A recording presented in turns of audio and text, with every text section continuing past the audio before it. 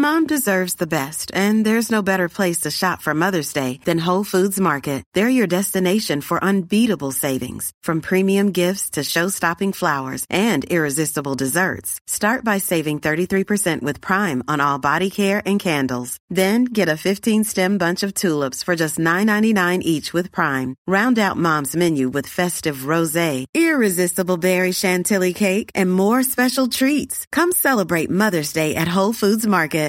Imagine the softest sheets you've ever felt. Now imagine them getting even softer over time. That's what you'll feel with Boll & Branch's organic cotton sheets. In a recent customer survey, 96% replied that Boll & Branch sheets get softer with every wash. Start getting your best night's sleep in these sheets that get softer and softer for years to come. Try their sheets with a 30-night guarantee. Plus, get 15% off your first order at bollandbranch.com. Code BUTTERY. Exclusions apply. See site for details.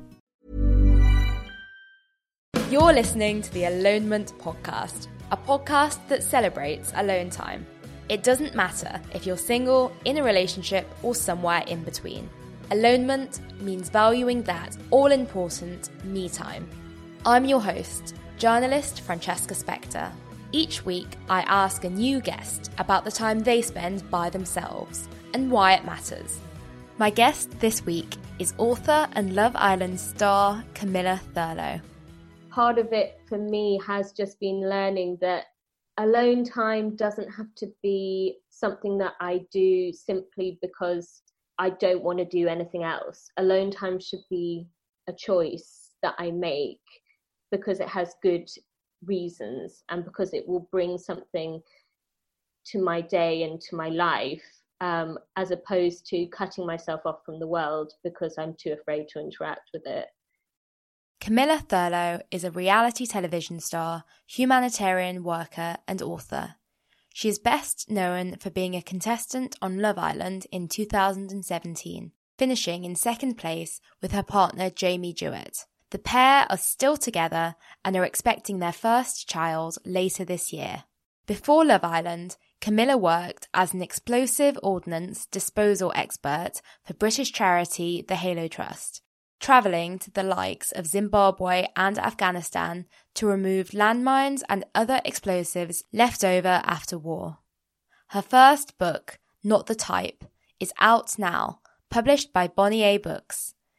It's a memoir centred around Camilla's experience of gaining strength through confronting uncomfortable and, in many cases, unlikely scenarios, from bomb disposal to reality television.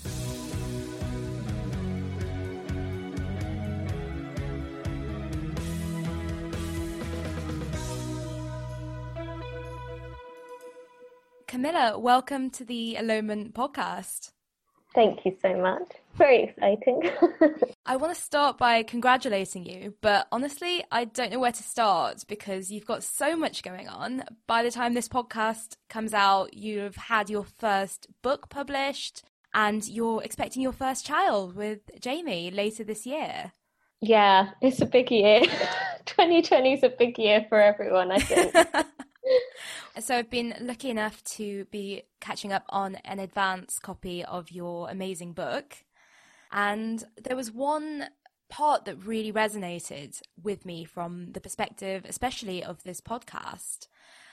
You write, somehow I found my way into places where no one expected me to be.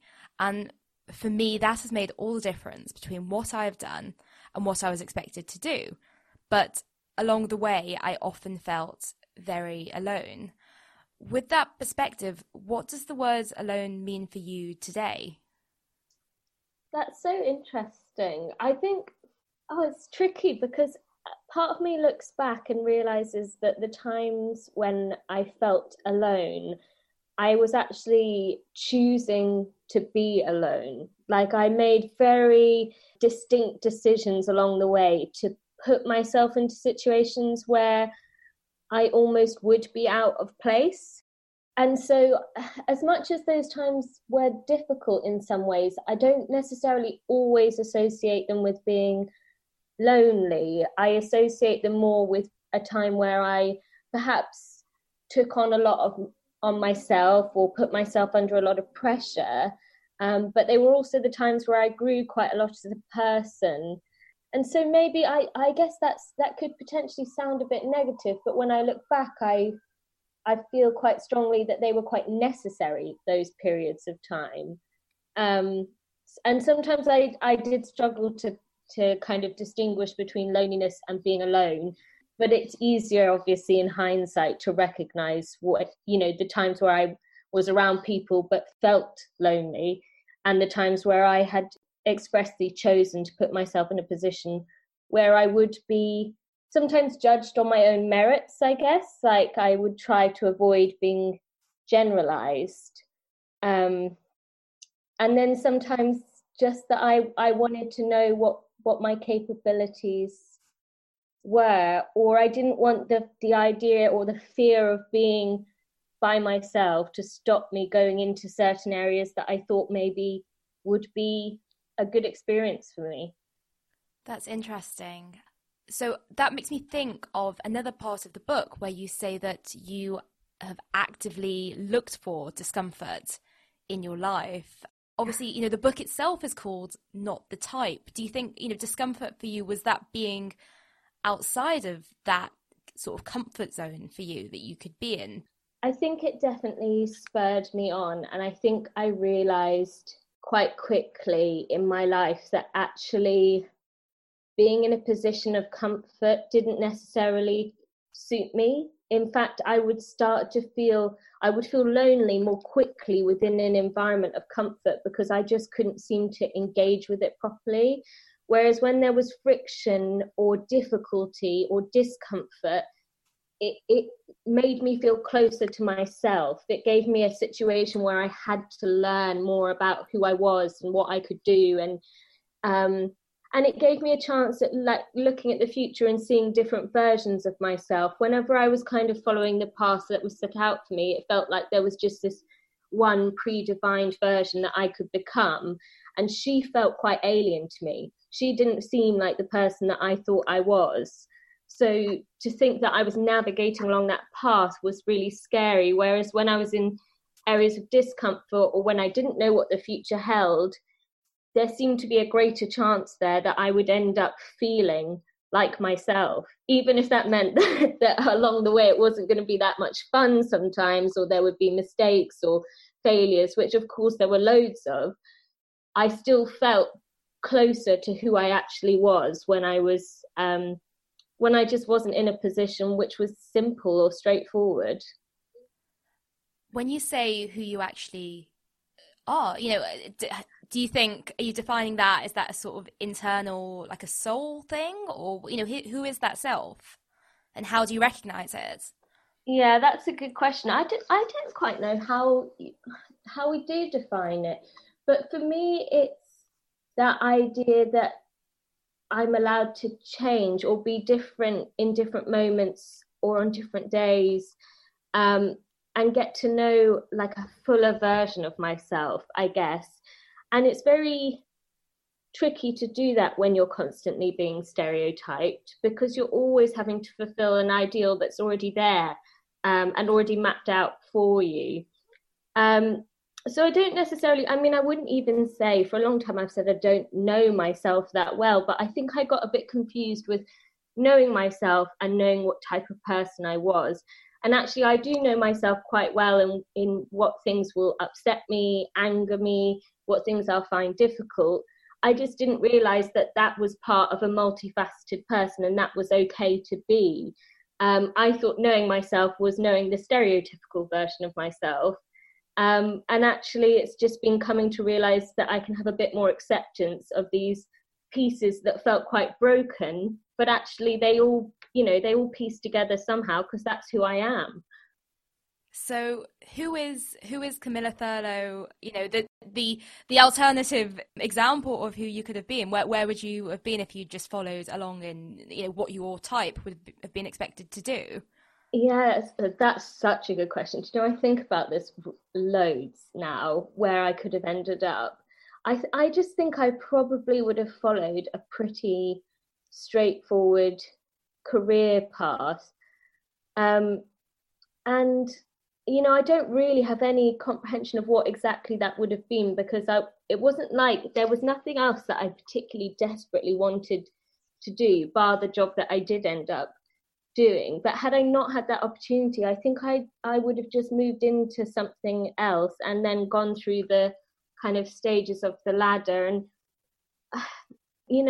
I wonder if maybe I would have felt at this age that I didn't have very much to talk about with regards to myself. And it's not that I do because of what I did, but I just feel like, although it's not seemed like the most traditional path, and there's been lots of people who questioned it along the way, maybe now I look back and think, oh, I wouldn't have been any further along with my life. That was the thing, the idea that kept being sold to me was, oh, why are you going off and doing something different when if you do this, you'll end up in this particular place with a, stable job and I guess like a stable relationship and things. And I don't think those promises are true. I think it's just an idea that kind of traps you in a life that's maybe not, I don't think it's really worthy of people. I think it is that thing where you're sold that two-dimensional view of success. And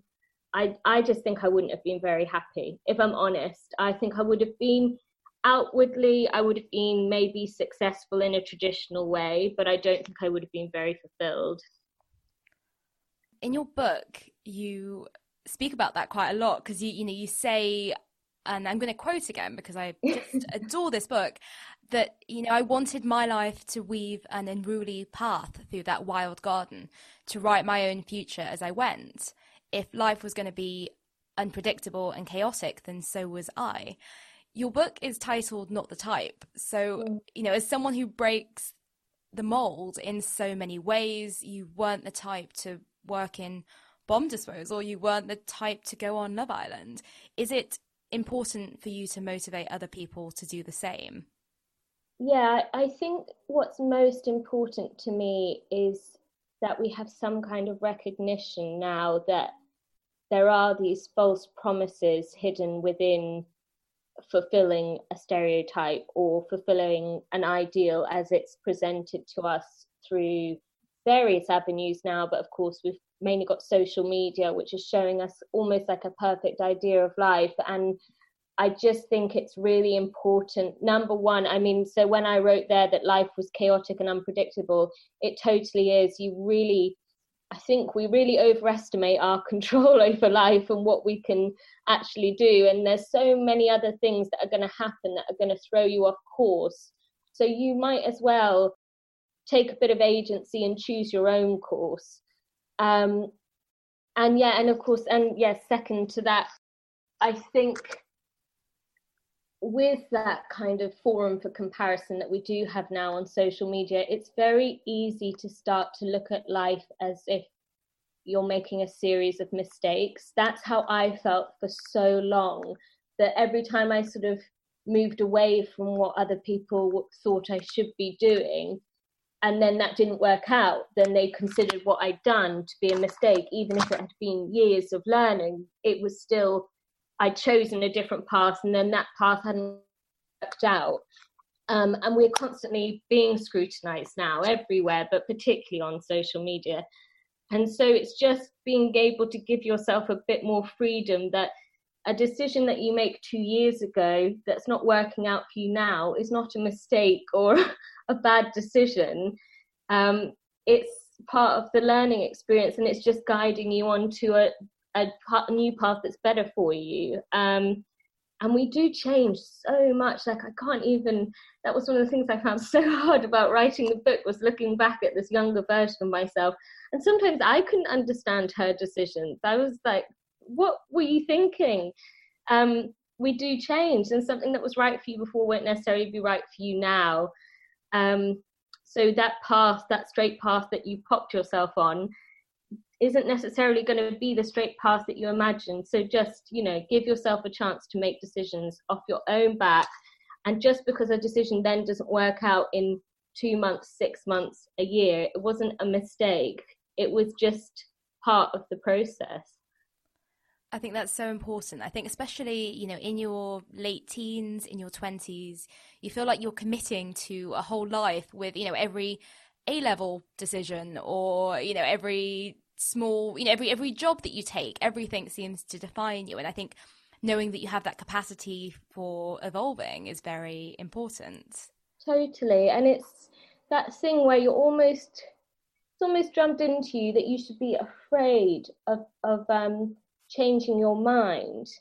But actually, surely we should be far more afraid of sticking with a decision that's wrong and just blindly following it through, because that's, we're taught to be afraid of standing up and saying, actually, this isn't right, or I think I've got out of this what I can get out of this, or I was just wrong. My younger self didn't know how I was going to feel in 3 years' time, because how can you ever know how you'll feel about things? So yeah, I think it's important that we try and separate that fear of wrong decision making from just having the option to learn a bit more about yourself, learn a bit more about the world, change direction. Do you think there's also, though, a slight irony that obviously, you went on Love Island, you were scouted for Love Island, as you describe in the book, and you came out and you found your partner Jamie on Love Island, a show about finding love. That's as much a straight path as any reality TV show could offer. Yeah, for sure. I mean, I'm not going to say that life won't throw you a few lucky opportunities here and there. Hopefully it will, and hopefully it does for everyone. But equally, I would like to think that I would always look back on that experience, because when I went into Love Island, I had experienced quite a lot of social dislocation. And I went on with the express intent of kind of reconnecting with the people around me and a bit more with myself. And that happened as part of the process of the show. So from the start to the end, and happened because of many of the people that I met on the show. And in particular, my friendships with the other women on the show really played an instrumental part in bringing me out of my shell, in just giving me a few pieces of myself back. And so I think as much as all the outcomes do look incredibly positive, and they were, I still think even if things hadn't panned out as straight and narrow as they have, that I would hope that I would still look back at that experience as a good one. And that's why I think it is so important that we don't disregard the experiences that maybe start out well but then end up not being quite what we hoped, because that doesn't take anything away from the good things that came out of that. So yes, I do totally understand what you're saying, but I guess it's just trying to look at things that happen in our lives, look at all the different dimensions to it. And I'm incredibly grateful. I'm so lucky that things turned out the way they did. But I was also lucky for a multitude of other reasons that Love Island gave me.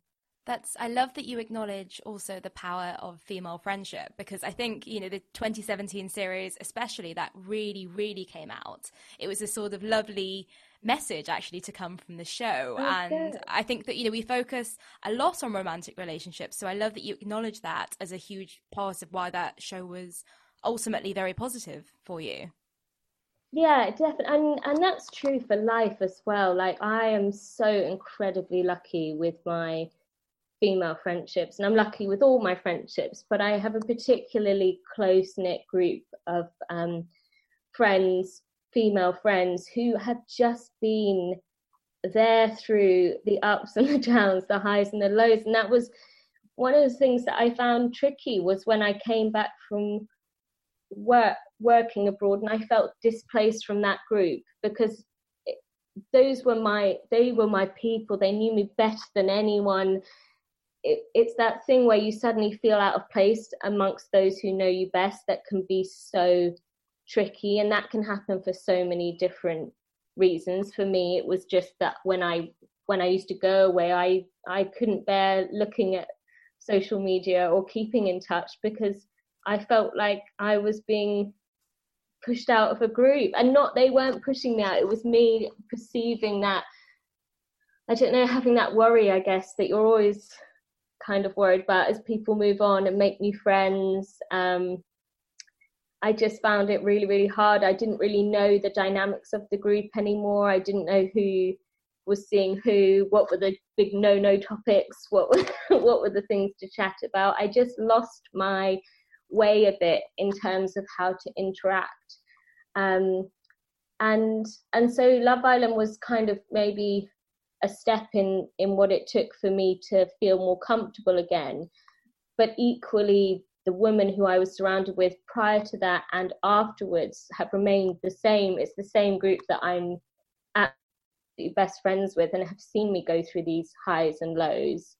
And they're the ones who kind of, I think even now, would understand best what I say when I say that sometimes when I want to be alone, it's not to do with, it's not loneliness for me to be alone like that now out of choice, but it was back then when it felt like I was out of place within the group. That's interesting. And I think it's a really important distinction. I want to come back later because I know that you identify as an introvert. So I want to come back and quiz you about that important alone time. So when you're talking about work, when you worked for the Halo Trust and you were part of a bomb disposal team, you were of course so displaced geographically in that you were all across the world, in Zimbabwe and Afghanistan. You were also the only woman on many of your assignments. What did all that feel like from a loneliness perspective? Yes, such a good question. It's really interesting because being displaced geographically, I found very, very interesting for a number of reasons. I love traveling. I love learning. In some places, I would work with a translator, and I found one of the hardest things was missing those bits of communication that are more kind of conversational. So the comment you might make as your boss leaves the room or something to each other, or, grumbling about something, missing that kind of communication, missing those social moments, I started to realize actually has a really big effect on how integrated you feel within a team. And then when I went to Zimbabwe, actually so many people spoke English. And that was the first time I realized how much I'd missed before, in the years preceding that, when I'd worked in other places, how much I had been missing simply just by not speaking the language. And there was an interesting thing that sort of happened as well, where I started to feel like I tried to make myself kind of, I used to have a Scottish accent, not a strong one, but a bit of one. And when I was working through translators, the Scottish accent isn't the easiest to understand. So I started to really, it's not. So I started to really take so much care over how I spoke. And you really don't, when you're working in explosive ordnance disposal, you really don't want an instruction to be translated wrong because it's dangerous. That's the main thing. You want what you say to come across exactly how you've said it. And so I took everything out of the words I was saying, anything that could color it, any kind of emotion, and I made it as factual as possible and as clear as possible, and I tried to say it in a way that was as clear as possible. And I think there was this sort of shift that I began to see in myself, where I didn't really feel, when you're communicating like that all the time, I didn't really feel much connection to the words I was saying, and I felt like I was just becoming this malleable person who could go from place to place, which is really advantageous when you're working all over the world, but is quite strange. Like, I felt I was growing distant from my past self, but also wasn't going into a new version of me. I was just becoming an adaptable version. So yeah, that, I think that is one of the key things when you're moving around. it's language barriers and, you know, all the kind of social cues that are different. And I wasn't like I was ever good at reading social cues. And I think maybe that's a British thing sometimes, that we kind of expect people to know what we mean without actually communicating it particularly well.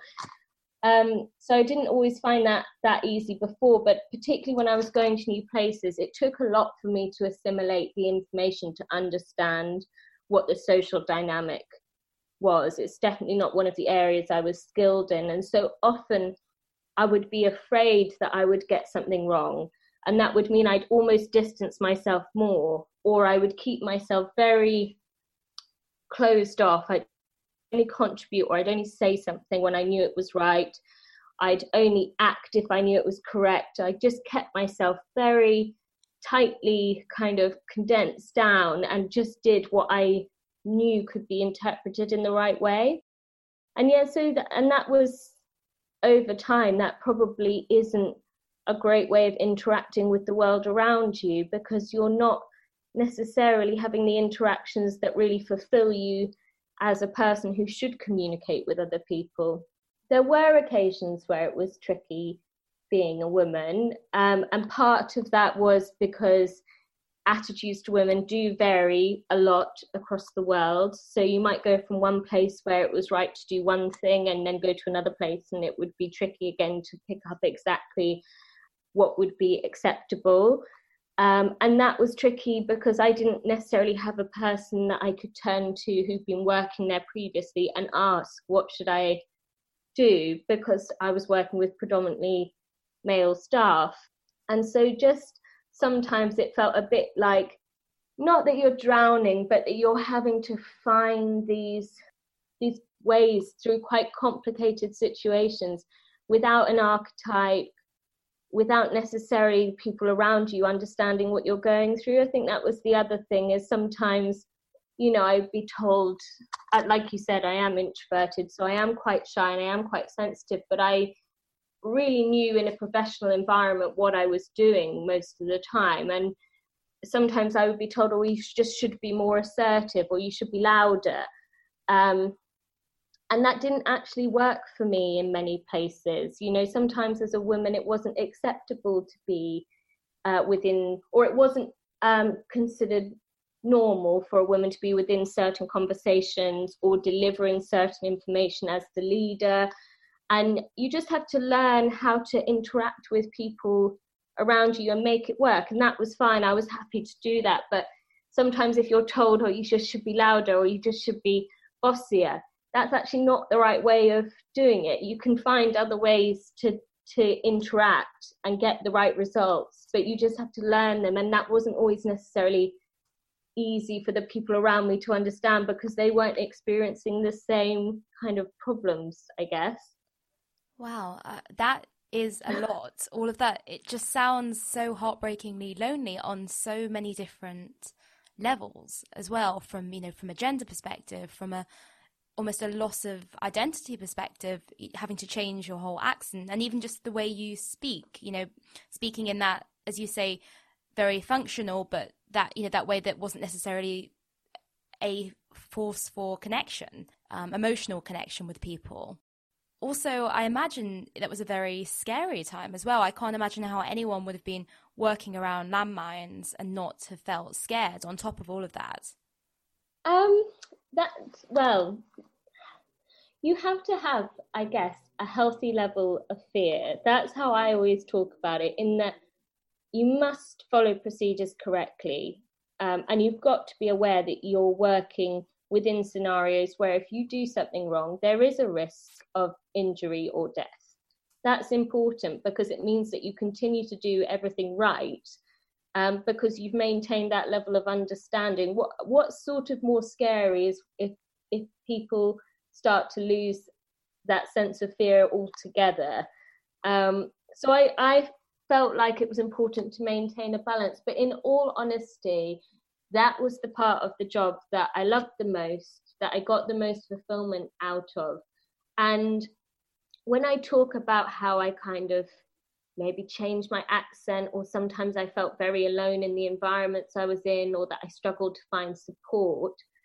I just loved that work so much, like so unconditionally, that to me was a real, that was fine to give up kind of that other side of things. I was never that sociable anyway.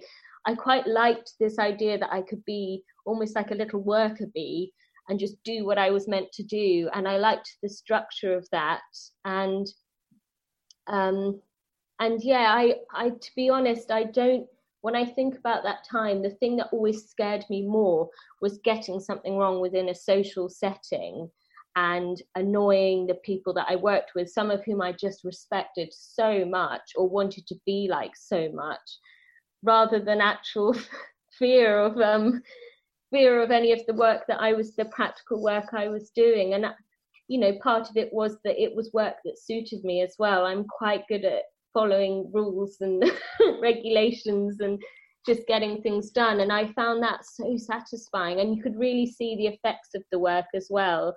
And that was important for me. I feel that to me for so many years was what I used to fill any other spaces I had inside me. That was what filled me up. And I didn't, I pushed aside a lot of personal relationships because I felt so strongly about what I was doing, and I loved it so much. And my real fear was not doing it anymore, or not being good at it. And that was why that was the only reason the social side ever really became important to me again. It was, I needed to be able to interact so that I could become better and better at what I did. Wow.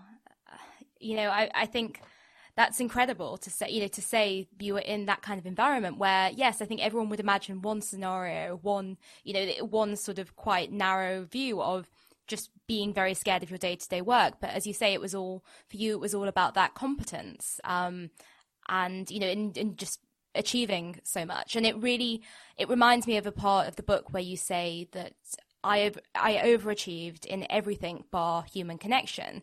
And actually, as soon as my life stopped being measured by grades or prizes, I felt lost. Do you think that came to play again when you sort of were worrying about those human connections when you were away working for the Halo Trust? For sure. That's you've just hit the nail absolutely on the head. Like, before that, I was in these structured environments, you go through school and university, and I would do the things that I knew would get me the results and feedback that looked good, if you know what I mean. I'd do the work to get the grades. At university, if there was a project. This is Paige, the co-host of Giggly Squad, and I want to tell you about a company that I've been loving, Olive & June. Olive & June gives you everything that you need for a salon-quality manicure in one box. And if you break it down, it really comes out to $2 a manicure, which is absolutely insane. It's also so easy to get salon-worthy nails at home with Olive & June. The difference between how your nails used to look when you did them yourself and now with the Mani system is a complete game changer. The best thing about Olive & June, too, is it's a quick dry. Dries in about 1 minute, lasts for 5 days, and full coverage in up to 1 to 2 coats. Visit oliveandjune.com/perfectmani20 for 20% off your first system. That's oliveandjune.com/perfectmani20 for 20% off your first system. There's never been a faster or easier way to start your weight loss journey than with PlushCare. PlushCare accepts most insurance plans and gives you online access to board-certified physicians who can prescribe FDA-approved weight loss medications like Wegovy and Zepbound for those who qualify. Take charge of your health and speak with a board-certified physician about a weight loss plan that's right for you. Get started today at plushcare.com/weight-loss. That's plushcare.com/weight-loss. plushcare.com/weight-loss. This is Paige, the co-host of Giggly Squad, and I want to tell you about a company that I've been loving, Olive & June. Olive & June gives you everything that you need for a salon-quality manicure in one box. And if you break it down, it really comes out to $2 a manicure, which is absolutely insane. It's also so easy to get salon-worthy nails at home with Olive & June. The difference between how your nails used to look when you did them yourself and now with the Mani system is a complete game changer. The best thing about Olive & June too is it's a quick dry. Dries in about 1 minute, lasts for 5 days, and full coverage in up to 1 to 2 coats. Visit oliveandjune.com/perfectmani20 for 20% off your first system. That's oliveandjune.com/perfectmani20 for 20% off your first system. Planning for your next trip? Elevate your travel style with Quince. Quince has all the jet-setting essentials you'll want for your next getaway, like European linen, premium luggage options, buttery soft Italian leather bags, and so much more. And is all priced at 50 to 80% less than similar brands. Plus, Quince only works with factories that use safe and ethical manufacturing practices. Pack your bags with high-quality essentials you'll be wearing for vacations to come with Quince. Go to quince.com/pack for free shipping and 365-day returns. That wasn't going to contribute to my overall grade, I didn't do it. But I did really well when it was something that was going to be marked, because that's what I was interested in. It was very performative how I worked my way through life. Then I went into this charity where it wasn't performative at all. You know, the competence level that you needed to have was all to do with getting the right results. But there was no congratulations for that. It wasn't about trying to prove anything to anyone anymore. It just had meaning in itself. And that really suited, I mean, it completely changed how things worked for me. So it really suited me in some ways. But then in other ways, I think I was always looking for a way to prove myself to the world around me.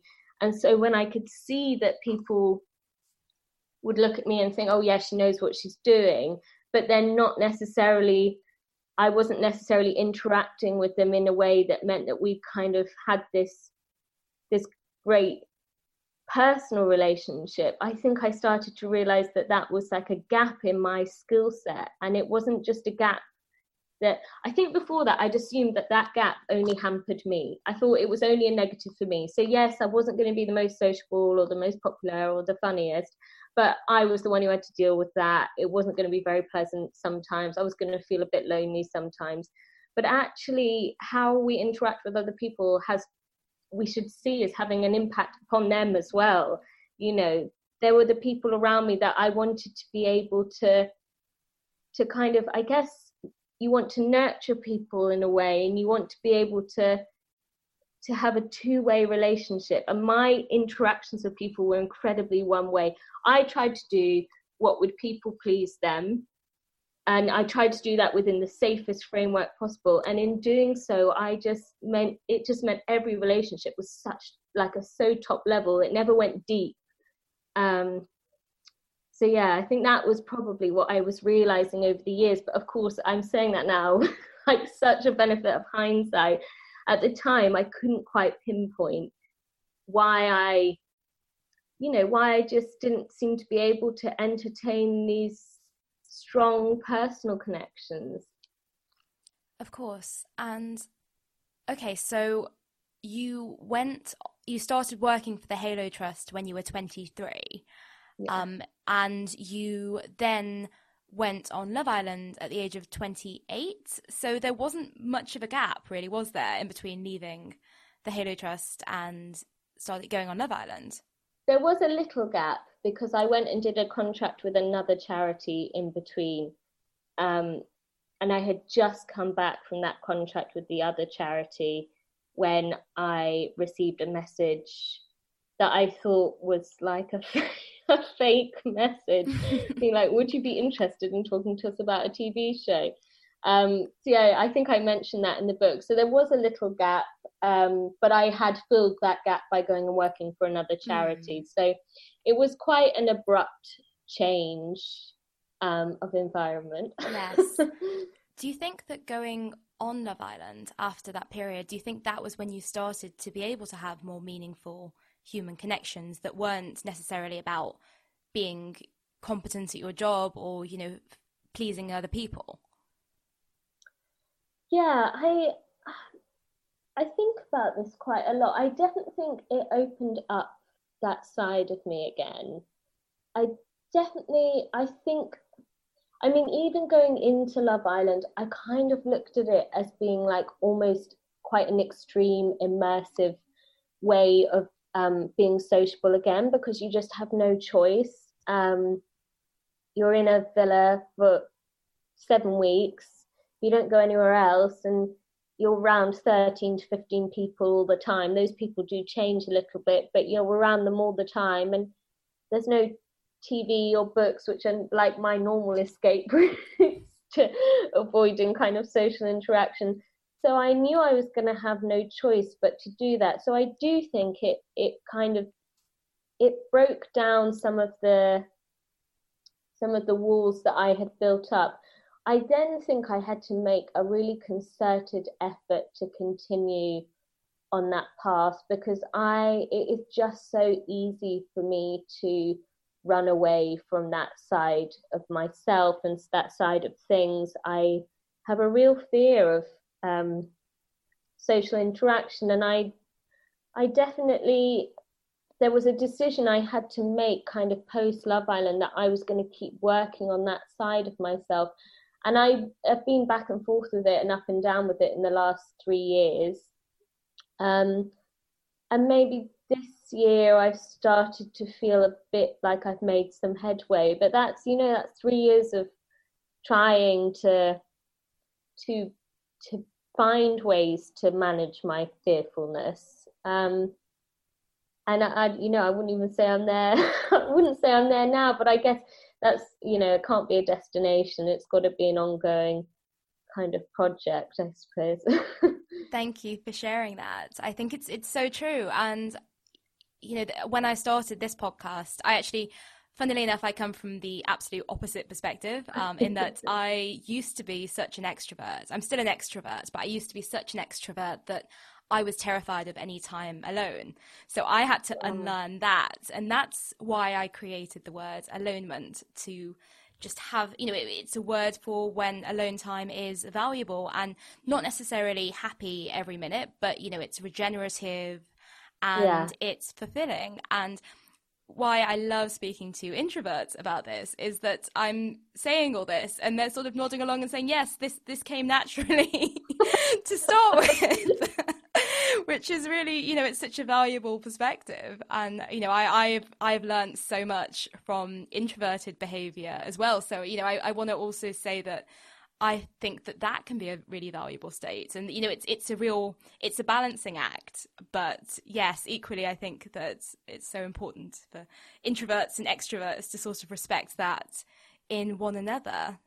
Totally. I think the one thing that I know that I got a bit wrong in that balance is that the reason I was introverted came as a result of fear. And so a lot of the time I would spend on my own, I wasn't that happy. But I was so afraid to push myself out of my comfort zone that it took me either an uncomfortable environment or people to do it. So even now, if I can avoid a social event, there's every chance I'll do it. But I need almost like people in my life who will be like, no, come, you'll definitely have a good time. I have to like be pushed in that way. And then I do. And, I think there's that real difficulty where people know I like alone time and that I embrace it, and I do. But equally, I can be my own worst enemy and give myself way too much alone time and leave myself for far too long in my own head. And so there are people who I have almost like they've had to be the ones to push me out and make sure that I do keep interacting with the world around me. And as much as I'm so grateful to those people, I don't think that works in the long run. That's when you end up kind of relying on someone to be your source of happiness, or to know what's best for you. And I think it's just so important for me to know what's good for myself as well, to realize I've spent too long being by myself, or to realize that I'm just avoiding an event because I have a fear of the start of it or something, but if I go, I'll be fine. and to have a bit of faith in myself to have these social interactions, because you can't, there's not always necessarily going to be someone there to give you that push in that right direction. And who are those people at the moment who help bring you out of, well, it's a cliche, but help bring you out of your shell and then sort of push you towards these social scenarios? Definitely Jamie, because he is really sociable, and like the life and soul of the party. So, that's definitely been good for me. But equally, I don't want to build a dynamic into my relationship where, that he has to kind of be the one who instigates us socializing, or even, it's so nice to have people who support you when you go out, who say, well, you're feeling a bit nervous, don't worry, or something. But I don't want it. I want to be able to rely on myself to kind of decompress and to stop myself going to the kind of cycles of fear. And yeah, so there's many, some of my best friends, but also my sisters are really, really good at it. And my mum's really good at it. And I'm just very lucky that I do have those people around me. But I know that it can be quite draining to constantly be kind of having to support someone who, I can do this. I've got to believe in myself at some point that I can do this. And some days it's easier to do that than others. And it's always nice to have those people on those days. But I want to be able to be like, yes, I'm introverted, but I know that I can socialize as well. I know that that's not as scary as I'm making it out to be. I know that part of that's constructed in my own head, that all these things that I'm afraid of are things that are often never going to happen. I want to be able to recognize that side of me as being, sometimes helpful and sometimes a hindrance, and be able to confront that when I need to. So yeah, I think but for many years, that's literally last couple of years that I've sort of come to speak to myself like that. Before that, I would just listen to myself. So if in my head I was going, no, I'm too scared, or, oh, but I'm not going to know what to say, or I'm not going to know anyone there, and who am I going to start a conversation with? Then I'll go, okay, well, just don't go then, give yourself a break. Now, when I start saying those things, I try and talk back to myself and be like, okay, but, you do actually know someone there, or we'll go up and just ask them a question about themselves, and like try and explain back to myself why I've gone, why have I created all these unknown what if situations already when they haven't happened yet. So I try and be a bit more, I try and be the person that I used to crutch on. Wow. I think that's so powerful. I think for introverts listening to this as well, I think that's such powerful advice. And as you say, it's a process, and it's amazing that you've sort of taken that more active role, sort of, as you say, speaking to yourself rather than simply just listening to that instinctive fear. Do you find that, so alone time, do you find it's sometimes hard to justify in a way that doesn't feel guilty, or are there times when alone time is simply just quality time that you sort of can always justify to yourself? Yeah, that's such a good question. I think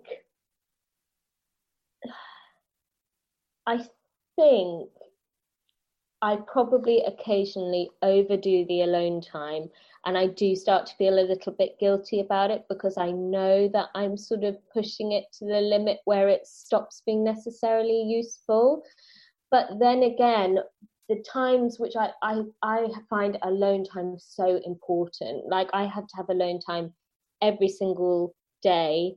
I guess what I have learned in the last few years, I know it's maybe not literally alone time, but the people who I feel closest to are the ones where we can have alone time together. So sometimes you'll get a message that a friend's coming over, and you'll be like, right, I better get the house sorted, and we'll have to it'll be chit chat the whole time. And sometimes those situations, they can be the ones that either worry me, or I might feel like I haven't got the energy, I don't know, because I find to be sociable, it takes so much of my energy because I go through the whole fear process, then I go through the social situation which still has fear in, and then I do an aftermath where I dissect everything I said and worry about it. But then I have friends who'll text and say they're coming over, and I'll know that we'll probably sit on either end of the sofa and watch a film together and maybe say a couple of words to each other, and then they'll go home. I think part of it for me has just been learning that alone time doesn't have to be something that I do simply because I don't want to do anything else. Alone time should be a choice that I make because it has good reasons and because it will bring something to my day and to my life, as opposed to cutting myself off from the world because I'm too afraid to interact with it. So sometimes I know it's good for me, sometimes I do feel a bit guilty because I'm doing it for the wrong reasons, which is, yeah. That's interesting, that distinction, that almost, I live alone and I miss that about living with flatmates. It's that low energy interaction that you described, that you sort of, you can have that companionship but not really, need to make the effort and sort of worry about it. Yeah, or you can say the wrong thing and it doesn't matter. That's like, one of my biggest problems with social interactions and with talking to people was because I was so afraid of saying the wrong thing for so long, I'd say nothing. And actually you need to build up that rapport so that the day when you do say the wrong thing, they're like it's a joke, or you don't feel embarrassed, or you think, oh, well, that was just a silly mistake, rather than you being kind of like, oh my gosh, they're going to judge me forever on that one comment and it was not what I meant, or I said it in the wrong way. It's making a fool of yourself or getting it wrong in front of people is really important to being able to understand that relationship is strong enough to withstand ups and downs. Yeah, it's that almost sibling relationship where you can sort of just laugh at each other, or that the stakes are really low. yes, exactly. So what does, if you were to plan a night in by yourself, what would that look like in terms of like the best quality time you could have alone? That's a really good question. I think on a night that if it was a night that I was using as a night to just let everything go and recuperate, that for me very often means reality TV, because I find it such an easy way to escape into someone else's life. I find it emotional enough that it draws me in because they're real people, but then I find it light enough that it leaves me feeling like that I've just had quite a break from my own brain for a few hours. If it's like a precious night, you get them every once in a while, someone's gone out and you're like, I want to make the most of it, quite often then I'll read, because it's not always something you get to do so much. I guess it depends also though whether we have 2 dogs, so it's whether they're here or not, because when they are here, alone time's slightly different because they're always wanting something, barking at the door or whining. But yeah, I think I'm so accustomed to alone time that it's kind of rare for me to plan anything special within it. It just, for me, is part of my life. It's something that I can't live without. And I as much value sometimes like the 10 minutes I have to get ready in the morning when the dogs are outside or something, as much as maybe a whole evening on my own. Like I just have it inbuilt into the day. I just know that I can't keep up interaction at all times. I love the idea of your dogs always being about wanting attention. They are the most attention-seeking dogs, and they're even worse now. I think they've got so used to us just being around them constantly, because obviously we've been in the house the last couple of months consistently, that now I'll just go upstairs and they come running after me to see where I've gone. I'm not disappearing anywhere. Yeah, they're not into alone time. They're they're not very good at separation at all. I think that one of our dogs gets quite bad separation anxiety, so we're very very careful about that. Aww. I know. It's lovely to be loved that much. No, that's so sweet. I have read about separation anxiety in dogs so much recently, especially with I guess everyone going back to work, and people are saying, "What am I going to do with my dog?" I know. Lots of sad dogs watching their owners walk out the door for the first time in months.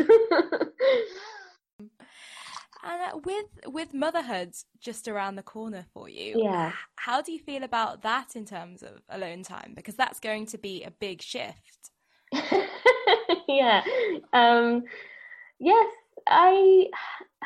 so interesting, because I know I'm not that far away now from the end of pregnancy, but I still feel like I'm on a bit of a journey with it all.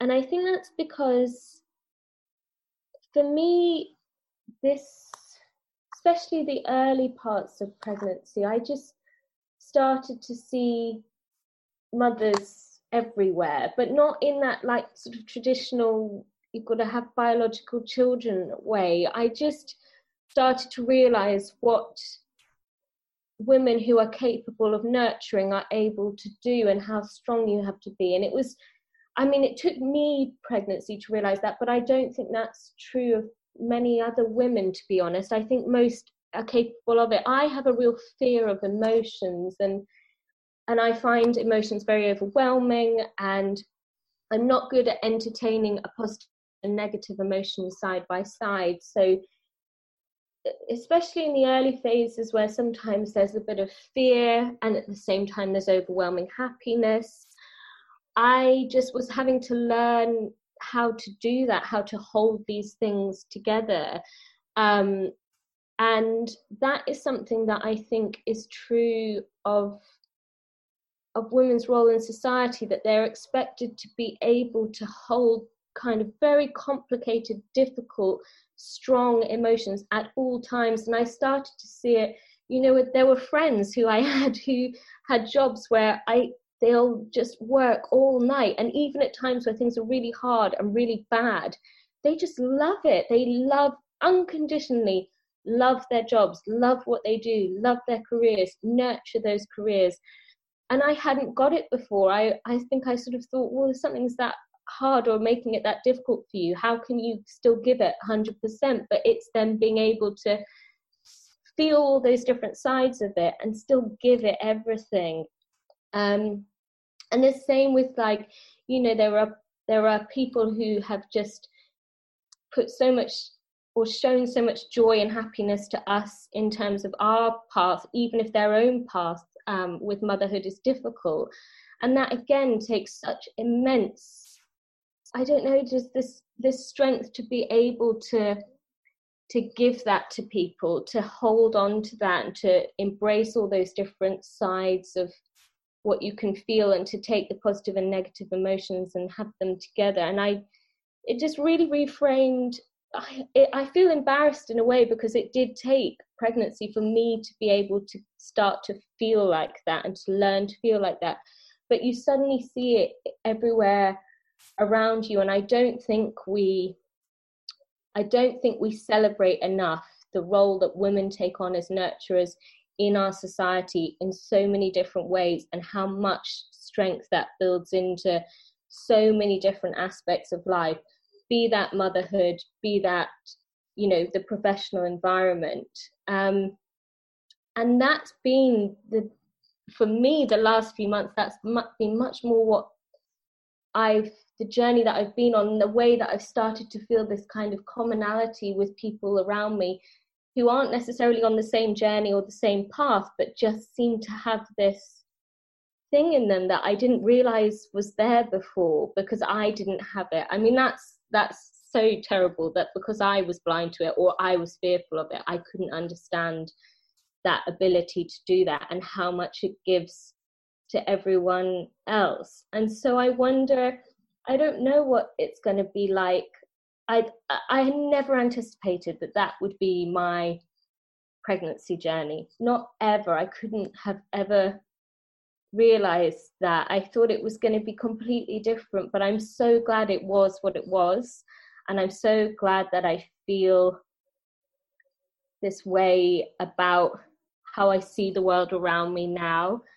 And so, yeah, I think there will be huge transitions to be made in a few months' time. And I don't know what I'll be like, but I don't feel alone on that path. And I don't think, that's quite a nice thought for me. And yes, I know there's going to be some tough times where I probably would like a minute's peace, but that's different. That's like, that's what everyone kind of needs in their day somehow. But I don't feel alone on this journey at all. And I feel like it's opened my eyes up in a way that I just didn't realize that it would at all. Like, I couldn't have possibly anticipated that.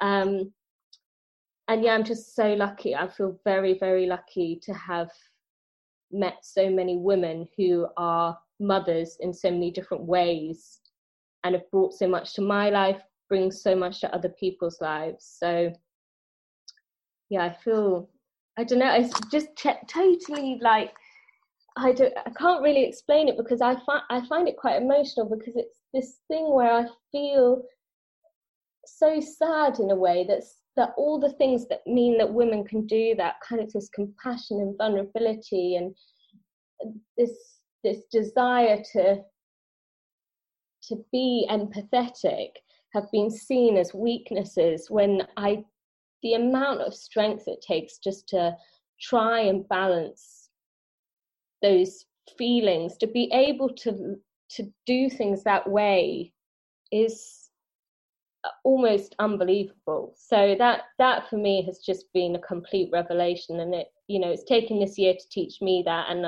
I'm so grateful that I have learned it, but I'm so much more grateful to all the people who've just been doing it all along, because they're great. Oh, that is such a beautiful answer. And I love how you speak about having that sense of connection to nurturers on a wider level, not just biological mothers, but, nurturers, women, and all the things that defines being a nurturer, and giving that, that empathy and that kindness, and, that sort of selflessness. Saying all that, do you now, having experienced that sense of community, do you now feel ready for it yourself? I don't know if I never feel ready for anything. Do you know what? I never feel ready for anything in my life, but that doesn't mean it's not a good idea to try and do it, and to immerse myself in it. And what I do feel confident of now is the fact that I can see how many people are really there to help you. You just have to stop being afraid of that relationship. And it's interesting, because I sort of realized that a lot of the ways I've behaved in the last kind of 10 years are really selfish, and not even being able to, the thing of not being able to entertain extreme emotions wasn't inherently selfish. I was protecting myself constantly, and I'm having to let some of those walls down, because this is the only way I'm going to be able to take on the role of a mother.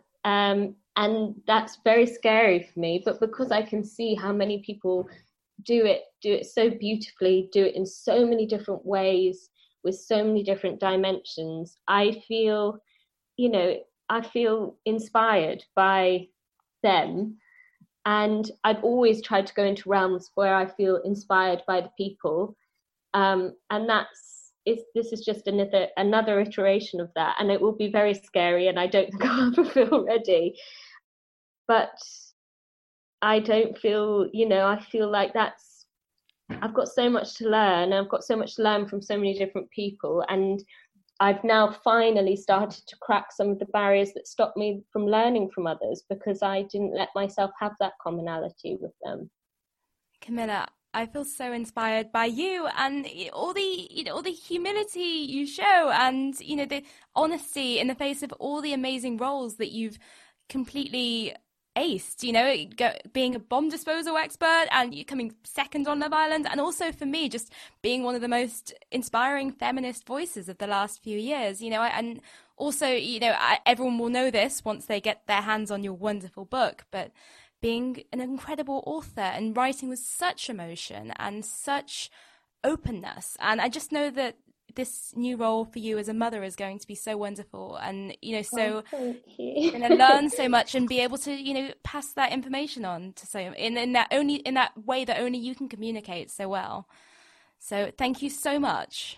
No, thank you so much. So nice to talk about this kind of thing. I absolutely love it, and I love your podcast. Absolutely love it. So it's such a privilege to be on here.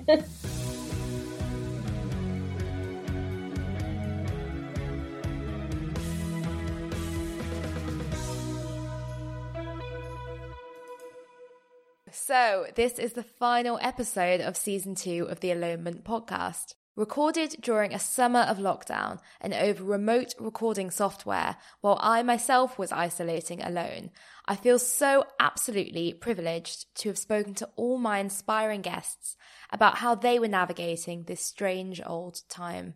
The question of what it means to be alone, both physically and emotionally, has never been so relevant as now. For me, like many of us, time alone has proved a sanctuary to process the events of the past 6 months. However, it has also been a time that made me appreciate more than ever the power of connection. A huge thank you to my amazing lineup of guests on this series, and to everyone who's been in touch with kind words about the podcast and the alonement concept in general. Finally, I would like to announce, or indeed pre-announce, that I have some very exciting alonement-related news to share with you early next month. I'll be taking a short break from podcasting, but in the meantime, I will always love to hear from you on social media or via email. You can also head over to the alonement.com website and sign up for free to weekly newsletter updates about all things alonement.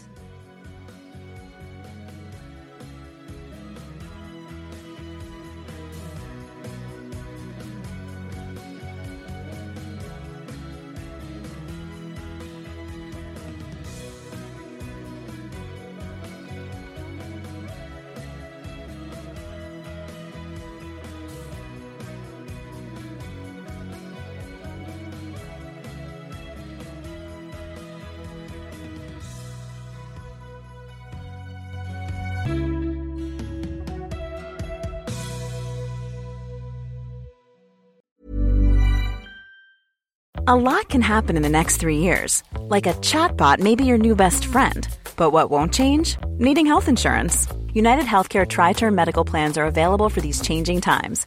Underwritten by Golden Rule Insurance Company, they offer budget-friendly, flexible coverage for people who are in between jobs or missed open enrollment. The plans last nearly 3 years in some states, with access to a nationwide network of doctors and hospitals. So for whatever tomorrow brings, United Healthcare Tri-Term Medical Plans may be for you. Learn more at UH1.com.